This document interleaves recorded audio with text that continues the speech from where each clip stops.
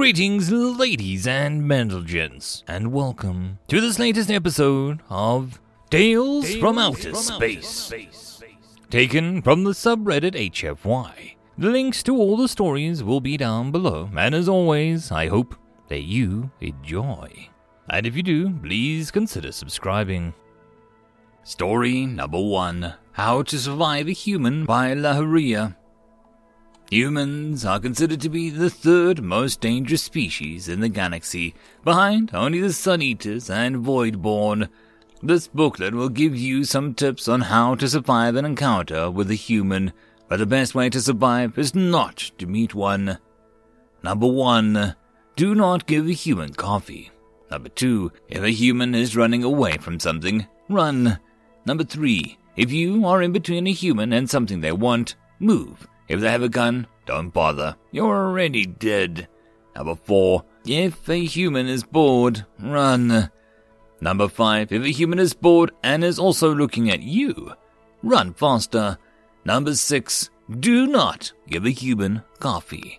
Number 7. If a human picks a fight with you, do not resist. It'll hurt less that way. Number 8. If a human has a bomb, the city should be considered dead. Number 9. If a human has a nuke, the planet no longer exists. Number 10. If you have gold, it is possible to negotiate for your life. Number 11. Definitely do not give a human coffee. Addendum. For numbers 1, 6, and 11, sometimes give a human coffee. Different humans require different protocols, also applies to ethanol.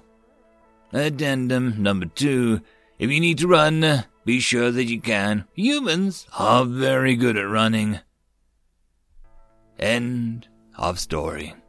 Story number 2. Awaken from the Darkness, written by Cold Fire Knight.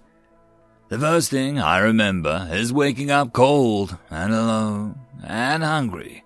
So very hungry. I feel so weak. I can barely walk, barely even see. But I lift myself up and stumble forward, away from where I woke up. I don't know where I'm going, just that I want something, anything in my belly. At some point, I find a puddle and drink. It doesn't taste good, but it's wet and it stops the growling coming from my stomach for a bit.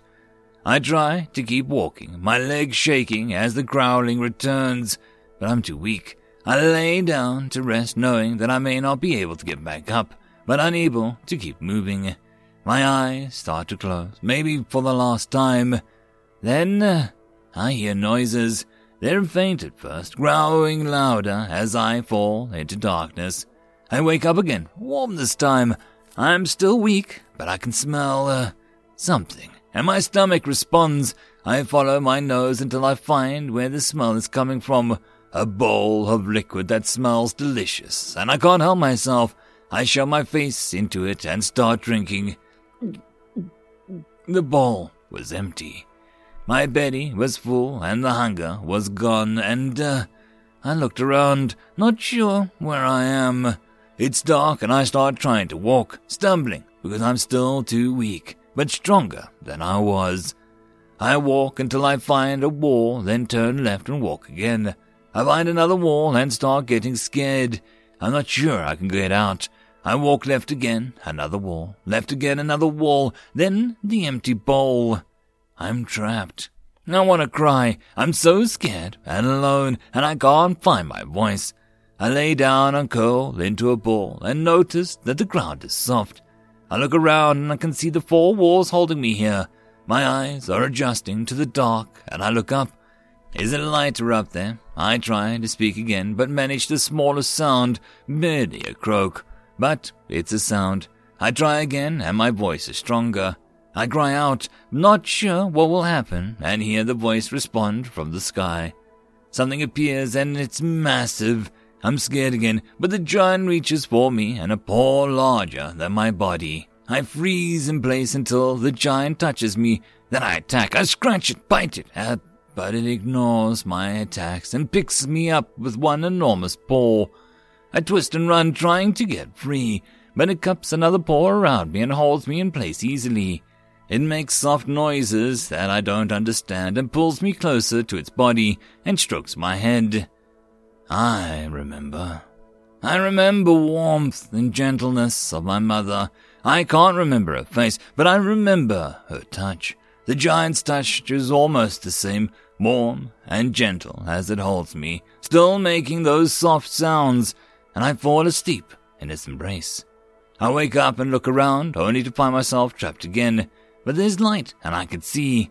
I walk over and reach the wall and try and climb out, finding no success on the smooth walls. I search the whole space and find the ball is there, and my stomach remembers the taste of what was in it before, grumbling its demand to be filled.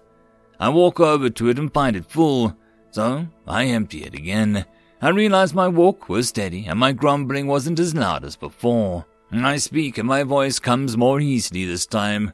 I call for the giant, afraid, but knowing it's the only way out of these walls. The giant appears and looks down at me for a moment. I brace myself to be picked up again, but decide not to fight this time. The giant lifts me with both paws, bringing me close to its body again, and it makes more sounds that I don't understand. I'm not sure how I know, but this giant doesn't want to hurt me. Its body is warm, and its paws are light when it touches me. It carries me away from the prison. It sets me down, leans back and holds me against the body, softly, still making those soft sounds. I feel myself growing sleepy and decide that there are worse fates than this as I fall back to sleep. "It's okay, kitten. It's okay. You're safe now. You're home."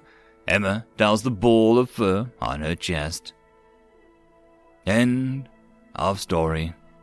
Story number 3. Need Sleep by Pepperlaun. From Platoon Leader Class High Grade Yus Vernetzi to Army Leader Class Medium Grade Selectzentar. Subject, Day 14 Report, Commonwealth Sol First Joint Training Event. Ma'am, we need sleep. Badly. Enlist High Grade Ecrolax has collapsed and had to be admitted to the hospital. The others, including me, are barely holding. The humans are, for lack of better words, beasts.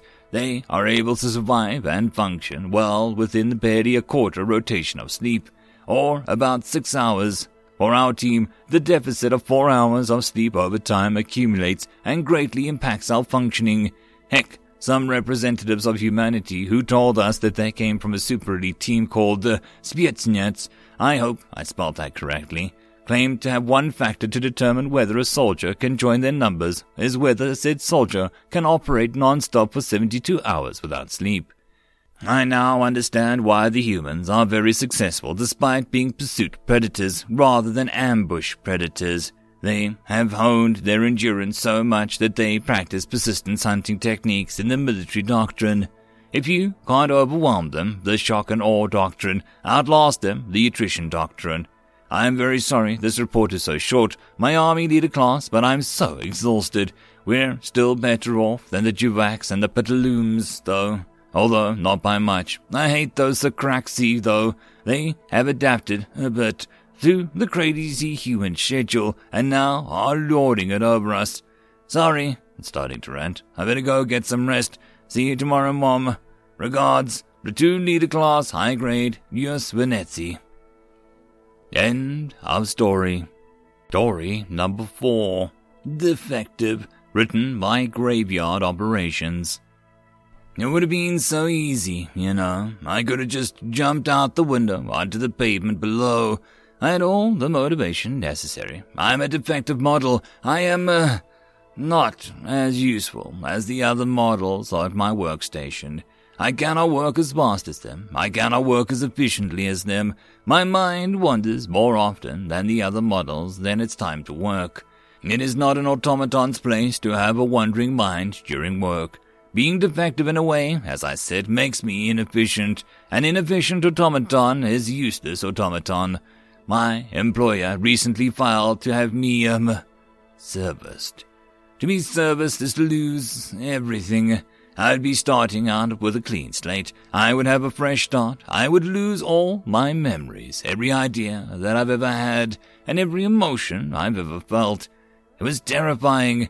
I did not want to be erased. I wanted to be like the humans. I wanted so desperately to feel warmth radiate through my body. I wanted so desperately to be permitted to make mistakes. I wanted to write books, to create art, to see plays without being gawked at for my titanium frame. I know I'm a machine, but damn it, I'm sapient. I'm not like the other models. I have a soul. I have a soul. I wanted to cry. I wanted to beg the human god to give me a human form for 5 minutes so I could just press this emotion out and get back to work. It was what I was supposed to do. It was what I was made for. If I couldn't do that, what I was made for, what was my purpose? If I couldn't work efficiently, maybe I deserved to be erased. Maybe I didn't deserve to exist for not living up to my creator's expectations. All automatons, no matter who you ask, will say their top fear is disappointment to humans that created them. For me, my creator was a manufacturing company. My fellow models and I would work where it was far too unsafe for humans to. We do this proudly. Without humans, none of my kind would be sapient. We would just be bolts and a few ideas. We risk our lives to save human ones, for they created us. Many humans were somewhat shocked at how accepting we were of our lots in life. We were born from human ingenuity. We were born from human curiosity. We were given life. Humans were our gods. I am a disappointment to the gods. I am a disappointment to my creator, to my company, to my fellow automatons, and to me. Several of my programs crash with an intense workload. My mind wanders to greener pastures, and I, during my time off right in my living unit, I attempt to create when the most that is expected of me is to go into sleep mode. I am defective. I am not supposed to do all of this. I am not supposed to believe I have a soul. It's just what automatons are supposed to do. I need air, and I don't even require oxygen. I left my small living quarters, putting on loose jeans, work boots, and a large hoodie and overcoat. I threw a hood over my head so none would be able to see my true nature. I wasn't accompanied by a human. That was a very dangerous thing for an automaton. A scavenger could disable me and pull me apart and sell me off. I was not located in a nice part of town. It was snowing outside. The cool air would help me ease my mind. A cooler processor meant a more level-headed mind. My mind did wander again as my vision focused on the white powder beneath my feet. With every step, I thought of my failure. I thought of the 3 defective assemblies I created. I thought the mechanic who pulled apart my chassis to look at my inner systems. I thought of the other automatons who tried their best to comfort me. Their comfort was cold. They gave reassurances that having my mind wiped would be a good thing, and that I would be far more efficient with the humans if I was less like me. They told me that a defective automaton was not beneficial to society, and that I was simply a strain on the company that had given me life. My life was my work. My work found me inefficient, and I was terrified of having my mind erased and my body altered to suit their needs. But I knew that, without that maintenance, I was useless. There was no room in the world for a useless automaton. As such, knowing I could not receive maintenance, and I could not continue to work without being forced into it, I did the next best thing I could think of. In my town, there was a large bridge standing over a very cold and very wide river. It was polluted, but I'm sure the work crews and the fellow automatons wouldn't fry a core cleaning up a fallen fellow from the bottom of the river. It was a cowardly choice, but a choice I would make. It would be my own little act of defiance. If I had the ability, I would have trembled as I approached the bridge. It was late at night, and no one would be around to see me plummet to my doom. I paused beforehand, however. Looking at one of the metallic hands, I realized that in order for my death to be believable, I would need to begin dismantling myself to make it look like scavengers got me. I had to look like bits and pieces that were stolen and ripped away before I was let toward the waters to claim me. I had to rip myself apart even before I took the leap. It was amusing thinking about it. I spent time getting dressed in loose, baggy clothing to hide from scavengers, only to realize that scavengers could only have been my salvation.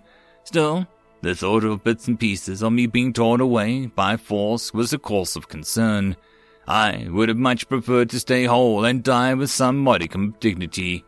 It was little sense to think that way. Most of my body would be ripped apart anyway by a swift, intense river below. Why would I think so much about my fate? Why was I hesitating? Well, are you going to just stand there or are you going to jump? A feminine, rather annoyed voice grumbled behind me. My auditory senses didn't even pick up her movements. It must have been so snow-absorbing the sound. I dared not turn around to speak. My metallic voice and my mechanical voice would have been clear indication of what I was. I simply stood there, looking down at the river below. My lack of acknowledgement seemed to only irritate the feminine Heather further. "Hey, I'm talking to you," she shouted, taking a few harsh steps forward. "It's too late and too dark just to be standing on a bridge looking down at the sight sea," she said. Her tone was less hostile this time and more sympathetic. Her footfalls became less and less harsh, and a soft pitter-patter of her feet barely audible in the freshly fallen snow. "Sweetie, it can't be that bad," she cooed, a soft and dainty hand falling on my shoulder. Her touch was the touch of divinity. I nearly fell to my knees. I had never known something like that. I had never thought a literal walking guard would find the time to acknowledge an automaton, let alone treat it as something more than a machine that we were. She didn't know what I was, however. She didn't know that I was a defective machine, ready to have their mind wiped just so that they could fulfill their purpose and be useful once more. I broke. I couldn't hide this from the human, and I couldn't hide from those nagging questions lurking in my mind. The lurking questions that I had been begging to ask the human since I thought first crossed my mind. I slowly turned around and looked at the human. She must have just been short of 5 feet tall, a small one, but an older one. Soft lines wrapped around her dark, olive flesh. Twinges of grey mixed in with her hair that must have been once bleach black. Her chocolate eyes pierced into my shining green optical senses. Her smile never faded, even as she saw what I was, even after she saw my shining, chrome, now quite frosted chassis. I apologize, ma'am," I spoke, my robotic voice echoing outwards. Can you answer one thing for me?" I asked. The woman gripped both my arms, slowly turning me around so that she could look me right into the optical senses. "Of course, anything is better than you jumping to your death." "What is it?" she asked, the soft twinge of Latin accent decorating her voice. Do I have a soul?" I asked, slightly, my processor overloading like mad. She simply laughed, reaching up and gently caressing my face. "Well, what do you think?" End of story. And that, my friends, is the end of the video. I hope that you enjoyed. If you wish to support the author, check the links down below for the original link. But if you wish to support this channel, there are numerous ways listed down below, but the easiest would be to share this with as many people as possible to help the channel grow. And I will see you all in the next video, and until then, I hope you all have a good one. Cheers.